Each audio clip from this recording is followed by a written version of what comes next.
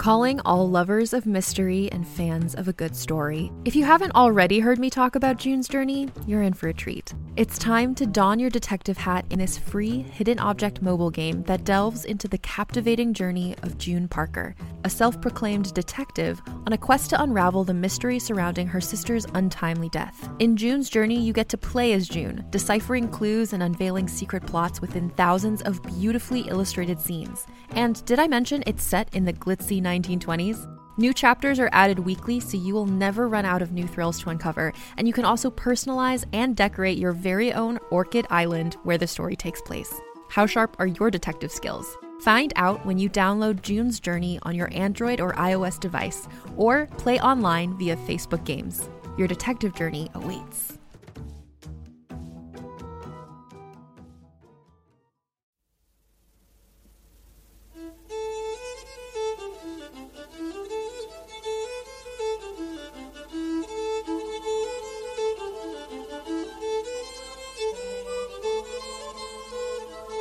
You are listening to episode 13 of Quarter Share, a trader's tale from the golden age of the Solar Clipper, written and read by Nathan Lowell. Previously on Quarter Share. Doesn't everybody have something to sell? And if we all got together, we could amortize the cost of a booth across all the goods. The ship had rented booth 478 at Margery Station's flea market for a duration of 4 days beginning at 0800 the following morning. It was listed in the name of McKendrick Mercantile Cooperative. The captain's fingers strayed to the blue fabric, and she stroked it gently. This banner has dressed more than one sales table, so you're carrying on a proud tradition.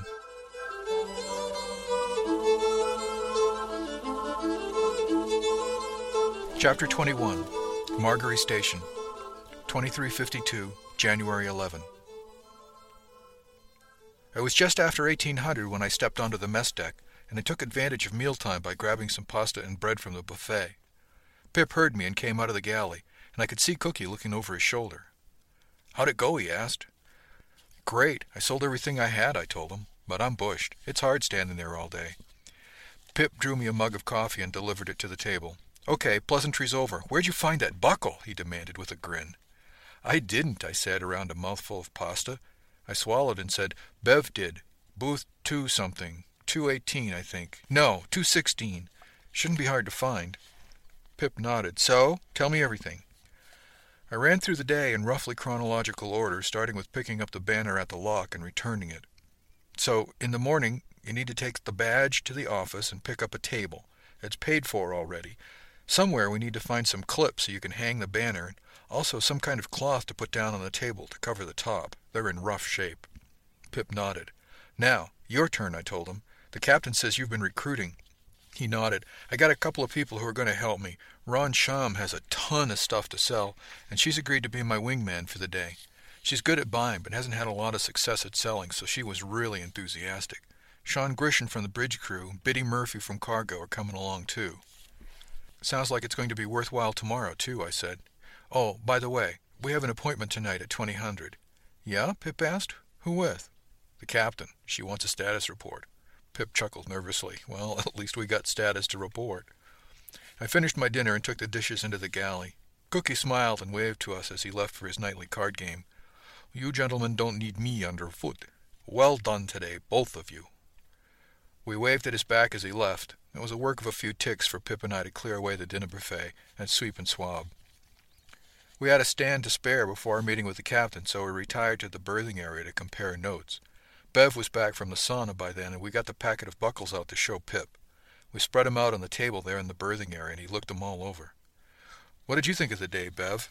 Pip asked. She grinned and said, "Oh, it was a kick. Between the selling and the oogling." "Oogling?" Pip interrupted. He looked at me. "You didn't say anything about oogling." I shrugged, and he turned back to Bev. "What is this oogling of which you speak?" She laughed. "Well, between the ones who came to see the tough bitch in leather and the ones who came to look down Diane's blouse, there was a lot of oogling. I might have been doing a bit myself," she teased. "There were a lot of tight butts walking around there today." She looked at me. "Don't you think?" I coughed in surprise. I didn't notice, actually. I was trying to figure out how the booth thing was going to work, and then I got tied up selling stuff and all." "Oh, ish," she chided. "You were too busy watching the merchandise." if you're going to really be a seller, you need to learn to watch the customers. That last belt you could have got another 5 credits for. That lady liked you." "She was old enough to be my mother," I protested. "So, your point is what?" Pip rapped the table. "Please, children, focus." Bev sat up straight and folded her hands playfully in front of her. "Anyway," she continued, "the initial setup was rough. We looked like the amateurs we are. If we hadn't had the banner, we'd have been displaying the belts on that dinged-up tabletop. It wouldn't have been pretty." Pip nodded. "If we hang the banner, we'll need a cloth or something for the table. Anything else?" "Several of the vendors had grav pallets, with their booth basically set up on it," I said. "They just towed them into place, locked them down, and started selling." Pip nodded. "Yeah, Druce Martin had one under her leather-working bench, but I don't know how he worked that. We can't very well use one of the ships, and we can't afford the mass to buy one of our own." He shrugged. "Thermos bottle of coffee would have been good," Bev said. "There's a shop around the corner, but the coffee was expensive." "And muddy," I chimed in. "The only other thing I really missed was a place to sit between sales. My feet and legs are killing me." Bev nodded. "Did you see those folding chairs that What's-Her-Name had in her booth?" "Oh, you mean Virgil's wife?" "Yeah," Bev said. "They had tubular frames with a mesh seat and back. It looked very light. When things got busy, she'd just fold it up and stash it under the table." "Yeah, I did see those," I said, "but I didn't know where we'd find them or how we'd stow them." Pip pondered. "I wonder if we can rent them." Bev and I both shrugged. He turned back to the Buckles. "These are exquisite," he said. "What booth again?"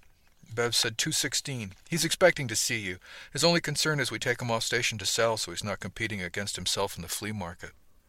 Pip nodded. "That was the same thing that Druce Martin was worried about in Gugara." He turned to me. "How many of the belts should we try to fit with Buckles and take on to St. Cloud?" I shrugged. "You know better than I do. We were selling the bare belts for 30 to 40 creds each. That Buckles should drive that up to 50 or 60. "Oh, more than that," Bev objected. She went to her locker and pulled out the belt she'd put the buckle on in the booth. "Look at this. It's worth at least 100 creds." She strapped it on around her waist and let it ride low on her hips. She was wearing the standard ship's tee and boxers that we all wore around the berthing area to sleep in. I found I really didn't breathe right all of a sudden, and Pip said dryly, "Well, if you model them like that, I think we can get a lot more." Bev looked down and laughed. She took the belt off then and laid it on the table. "You get my meaning, wise ass," she said, still laughing. Luckily, my tablet bipped to remind me the captain was expecting us just then. Pip and I headed off for officer country while Bev stowed the belt and buckles back in her locker. "Are you okay?" Pip asked as we headed down the passage. "Yeah," I said. "Why?" He shrugged elaborately. "Oh, I don't know. You just seemed like you were having trouble breathing there for a tick." I slugged him in the shoulder as we arrived at the captain's door, and I knocked before he could say anything else. He was grinning when the captain said, "Come," from the other side of the door. She was sitting at her desk when we entered. We braced in the approved handbook fashion, and I said, "Carstairs and Wang reporting as ordered, sir." "Thank you for coming, gentlemen," she said. "Please sit down." She nodded at 2 chairs. "Make yourselves comfortable and tell me how the Enterprise is faring." I gave my recap, and Pip gave his. We tried to be brief and succinct. "You'll have enough to sell for the rest of our stay, then?" she asked. "It looks that way, sir, although it really depends on how well the goods move and how many of the crew have goods for us to sell." "Of course," she said. Pip smiled. "If we sell everything we have before we leave, I don't think I'll mind." The captain chuckled. "No doubt." She turned serious then. "Now, about this reimbursement to the ship." Pip glanced at me before going on. "Well, sir, this isn't, strictly speaking, ship's business." She nodded. "Go on." "Well, it's not a lot of credit in the grand scheme of things. It seemed like it's not something that should be a ship's expense."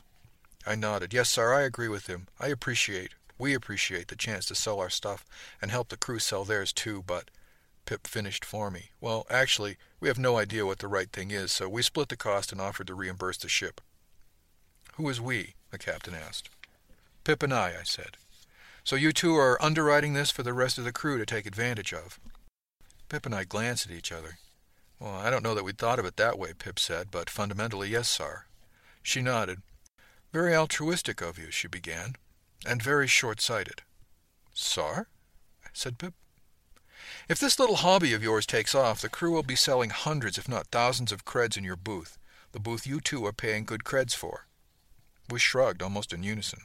"True, sir, but we'll benefit as well. The overhead's low and it's fixed. Cost doesn't go up as we sell more stuff." She nodded. "That's true as far as it goes, but you've not thought this through. Are you two going to chew up your personal mass allotments for the materials you need in the booth? Are you planning to continue this beyond Margery? Are you both going to use up your Liberty time for every port we visit?" Pip started to object, but I could see where the captain was heading, so I forestalled him by speaking up. "You're right, sir. We haven't thought this through. With your permission, we'll work Margery out the way we've started as best we can.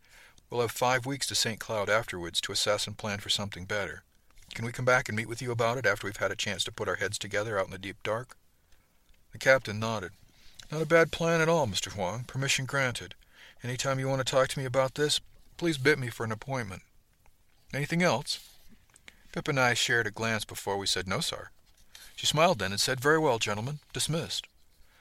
As we made our escape down the passage, Pip turned to me and said, "She never did say what she was going to do about the 40 creds for the booth rental." I shrugged. It's probably coming out of petty cash anyway. If the regs say we can't rent the booth, then it probably has to go on the books as a ship expense anyway. Pip nodded as we continued down the passage. "Yeah, I can see that, but it's not rented by the ship." I remembered then. The confirmation had come to the McKendrick Mercantile Cooperative. Pip glanced at me significantly. "What is the McKendrick Mercantile Cooperative?" I asked. He shrugged. "I thought I knew, but I'm not so sure now." "Pip," I said, "I just remembered something else odd." He looked over at me, but we didn't stop walking. "When we came back and made our mass adjustments?" Pip nodded. "That banner was pretty heavy, and I wondered where it would be charged, you, me, or Bev." "Where'd it come from?" he asked. "The watch officer gave it to us this morning, with the captain's compliments," she said. "Really? So, did they charge the mass back to her then?" I shook my head. "No, I sort of expected that too, but no. It was charged to Lois McKendrick." "You mean the ship?" I shook my head. "No, the ship gear gets tagged as ship in the logs. This was the name, Lois McKendrick." Pip thought for a tick before he said, "But she's dead, isn't she?" I slugged him. "Dead or not, she's apparently a member of the crew, you goof." We didn't say any more until we'd made it to the gym for a nightly workout. I was fogged from the exhaustion of the day at the flea market and the very confusing evening that followed. I wanted to run a few laps, steam my sore muscles in the sauna, and then take a cold shower to forget about how that belt had looked strapped low around Big Bad Beverly's hips.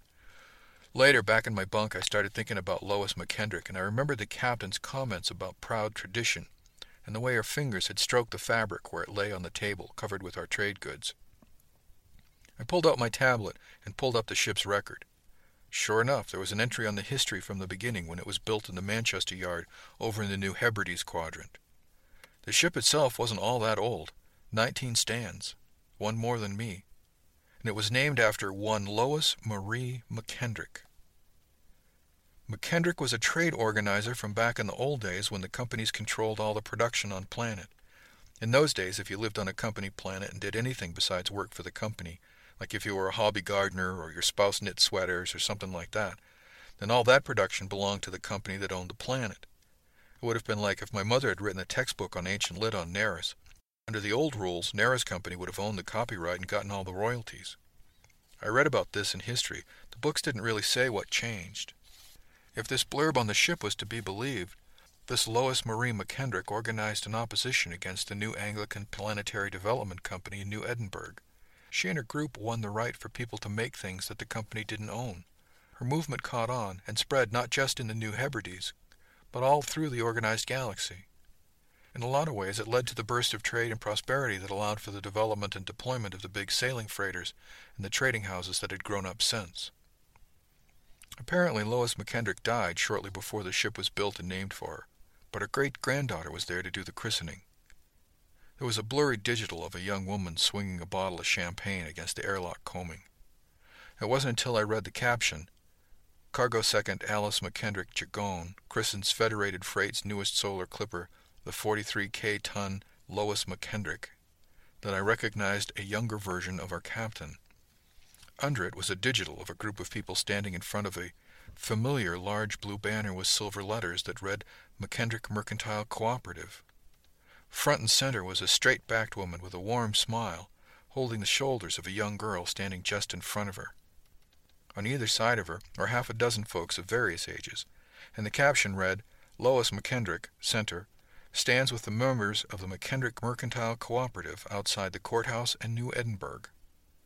Judging from the looks, I guessed this was when the Galactic Circuit Court ruled in their favor. I also couldn't be sure, but I was willing to bet that I recognized that little girl.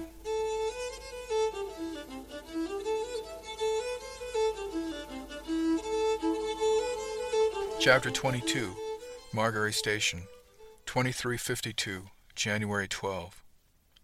Next morning in the galley, Pip was getting some breakfast before heading out to do his stint at the flea market, and we were looking over the information on our tablets.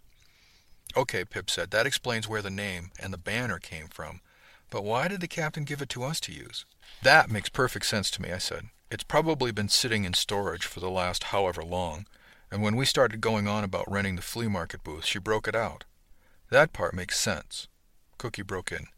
"The captain was cargo before she went to the academy to get her officer's stripes. As I understand it, her whole family is in trading one way or another." I nodded.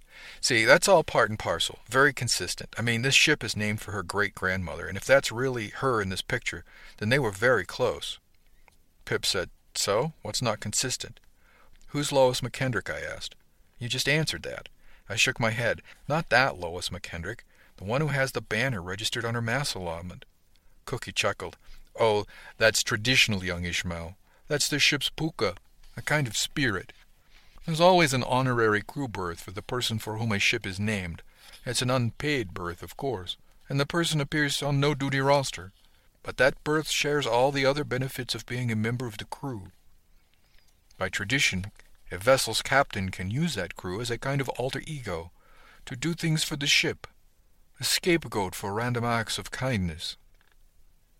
"So, over on the Duchamp, there's actually a berth for Marcel Duchamp?" Pip asked. Cookie nodded. "Exactly so, Pip. It gets peculiar on some ships, particularly those named for cities or animals, but the tradition is common." Pip just shook his head. Live and learn. He rose to take his dishes to the galley, and while he was gone, Cookie pulled a package out and put it on his place at the table. He winked, held a finger to his lips quickly, and followed Pip into the galley. When Pip got back, he asked me, "What's this?" I just shrugged. I don't know. Looking inside, Pip pulled out some drapery clips and a dark blue cloth. "Perfect," Pip exclaimed. "Where'd this come from?" I shrugged. "Dunno. Must have been Lois." I could see Cookie peeking out from the galley. Pip chuckled and called out, "Thanks, Lois," as he left. Some of the watchstanders came in for breakfast then, and I told Cookie to finish his coffee. Omelets I could do. It felt good, but before long he was there helping me and eventually elbowing me off to make coffee and set bread. The man wasn't happy unless he was feeding somebody, so I left him to it and filled in where I could. Beverly came in for breakfast, got a mushroom omelet, one of the first of the new crop, and pronounced it good. I told her about the meeting with the captain and showed her the entry about Lois McKendrick on my tablet, with a picture of the banner. "That's interesting," she said. "What do you suppose it means?" "What part of it?" I asked. "The fact that she rented the booth in the name of the cooperative, or she gave Pip and I a short but pungent lecture on letting the rest of the crew take advantage of our booth? Or the very strong sense I got from her that she's expecting Pip and I to do something somehow, and that she'll support us if we do, but we have to figure out what it is on our own?" Bev shrugged. "I don't know. All the above, maybe." Bev had to leave then and go back to her duty station. I went back to the galley and let the daily routine distract me from thinking about it. The routine felt good, and I sank into it like a hot bath and let it carry me through the day. After lunch, I went down to environmental. When I stepped through the hatch, Diane and Brillo were there looking at one of the oxygen scrubbers. Brillo was telling Diane, "We're going to have to change out the matrix, I guess." Diane nodded with a grimace. She saw me walk in and said, just in time, "You here to work or flirt?" I chuckled, "Both if I can get away with it." Brillo said, "Well, you'll have to flirt with her. I've got quarterlies to finish." "What's up?" I asked, nodding at the scrubber. "The matrix is starting to die out and it needs to be replaced," Diane said. "It's really a two-person job," Brillo added, "but I have to finish this paperwork if I'm going to get off the ship tomorrow. Diane is all alone this watch." "How long will it take?" I asked. 2 stands if we get cracking," said Diane. "Well, I got 2 stands before I have to get back at the galley. Let's get on with it." "Thanks, Ish." Brillo chucked me on the arm. "You're a peach." "Yeah, soft and fuzzy with a hard wooden core. I know." I smiled. "No problem." I turned to Diane. "Okay, I'm at your disposal. Where do we start?" The next 2 stands went fast. Diane was as good in the scrubber as she'd been in the booth the day before. The crux of the work was that we had to strip out the old algae matrix from the frames, wash down the frames, string up new matrix, and re-inoculate it with algae. It would be about a half a day before the algae settled in and started producing oxygen, so it was important to do this fast. This is one of the least favored jobs in environmental, and every scrubber had to be rematrixed every month. The process wasn't difficult. The matrix material itself, the film that held the algae, was held in a frame made up of 2 halves, which sandwiched the matrix material and held it taut. We pulled a frame out of the scrubber unit, released the clips that held the front and back together, separated the half, and rolled the old matrix out like a kind of slimy brown jelly roll, a meter long and a half a meter thick. Then we had to wash the frame down, roll in fresh material, stretch and smooth it down before locking the front and back frames together again. With the new matrix in place, Diane used a sprayer to coat the matrix with new algae in a uniform layer. The frame could then be replaced in the scrubber. The process wasn't difficult, but there were 48 frames that needed to be replaced. In order to prevent cross-contamination, we had to pull out all the frames, strip them all down, and wash everything off before we could start reassembling and hanging them back in the scrubber. It was tedious, wet, slimy work for the whole 2 stands. When we got done, we were soaked and exhausted, and I needed to get back to the galley to help Cookie. Diane and Brillo both thanked me profusely for helping out, but it was kind of fun, really. Diane is what my mom would have called good people, and had that wicked sense of humor that made even that tedious exercise fun. And she looked good in a mucky wet ship suit. Who could argue with that? I was a few ticks late, but Cookie just waved it off. Brillo called to explain you may be delayed, young Ishmael, he said in his languid way. If you can spend your free time helping out another department, then I can forgive your being 4 ticks late to fix dinner. One thing, though, he said. I know, I finished for him. The coffee's empty. He smiled beatifically. Just so, young Ishmael, just so. Dinner consisted of mushroom, ham, and spinach quiche with fresh, crusty rolls and green beans. Cookie made one of his famous green-apple pies for dessert, which made a nice treat for the watchstanders. About 1/2 dinner, Pip came in, still in his civvies, looking tired but happy. He grabbed a wedge of quiche and some green beans and sat with us at the mess table to compare notes. Good? I asked, sliding him a cup of coffee. He nodded. But you were right about the long day standing there. How much did you sell? I asked. He strung me along a tick, pretending to be too hungry to answer, but finally said, Pretty much everything. I looked at Cookie and back at Pip. When you say everything, you mean what? Everything, said Pip, that we'd planned to, and then some more. I left 10 belts for St. Cloud here in my locker, but I probably could have sold those too. The prices started going up as the pile dwindled. I don't even know what the final total is yet. I haven't had a chance to look. You're kidding. Pip shook his head no. The banner looked really good hanging there, and the tablecloth was exactly the right size and shape. The color showed off the belts perfectly. That Lois is pretty clever.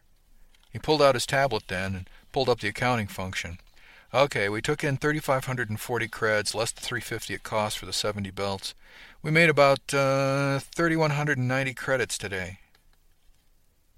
There was silence for at least a full tick before Cookie said quietly, Young Ishmael, you might close your mouth now. How did the others do? I asked dazedly. Ron and Biddy did well. Ron had some very nice fabrics and a huge collection of entertainment cubes. Biddy had small wooden and stone carvings, mostly stylized animals. Very popular and very expensive. They both sold out. I don't know how much they made. It seemed rude to ask, but they were both giggling like schoolgirls afterwards. Sean Grisham had lace doilies, and they evaporated off the table. He sold out by noon. Lace doilies? You mean like the little round things? I asked. Pip nodded. He makes them. By the looks, he's darn good at it, too. He makes them? I asked. Here? On the ship? Yep, Pip nodded. He knits, too. Claims sailors on the clipper ships in the old days used to do it to pass the time. He's been teaching himself for the last couple of stand-years. They sold well, so to each his own, I guess. Excellent. What'd the belt-buckle guy say? He'll give us a price, probably between 10 and 15 creds, depending on quantity, but we have to take him off station. I explained we're leaving for St. Cloud in a couple of days, so that wasn't an issue. That was really all he wanted. What's the mass look like? I asked as I pulled up my quota on my tablet. I've got about 8 kilos. Pip nodded. I've got a little more, but about the same. The question is, how many belt buckles do we buy? We can't afford that many, I started to say, and then I noticed Pip's grin. 3,000 creds will buy a lot of belt buckles, he said wryly. How many do you think we can put in 8 kilos of mass? Cookie was smiling. You gentlemen should think about this carefully, I think. Pip, you should either get off this ship or into a ship suit. Young Ishmael needs to clean up the galley and mess deck. Then you'll both be free for the evening to discuss this all you like. We both nodded, and I floated through the next stand or so of work.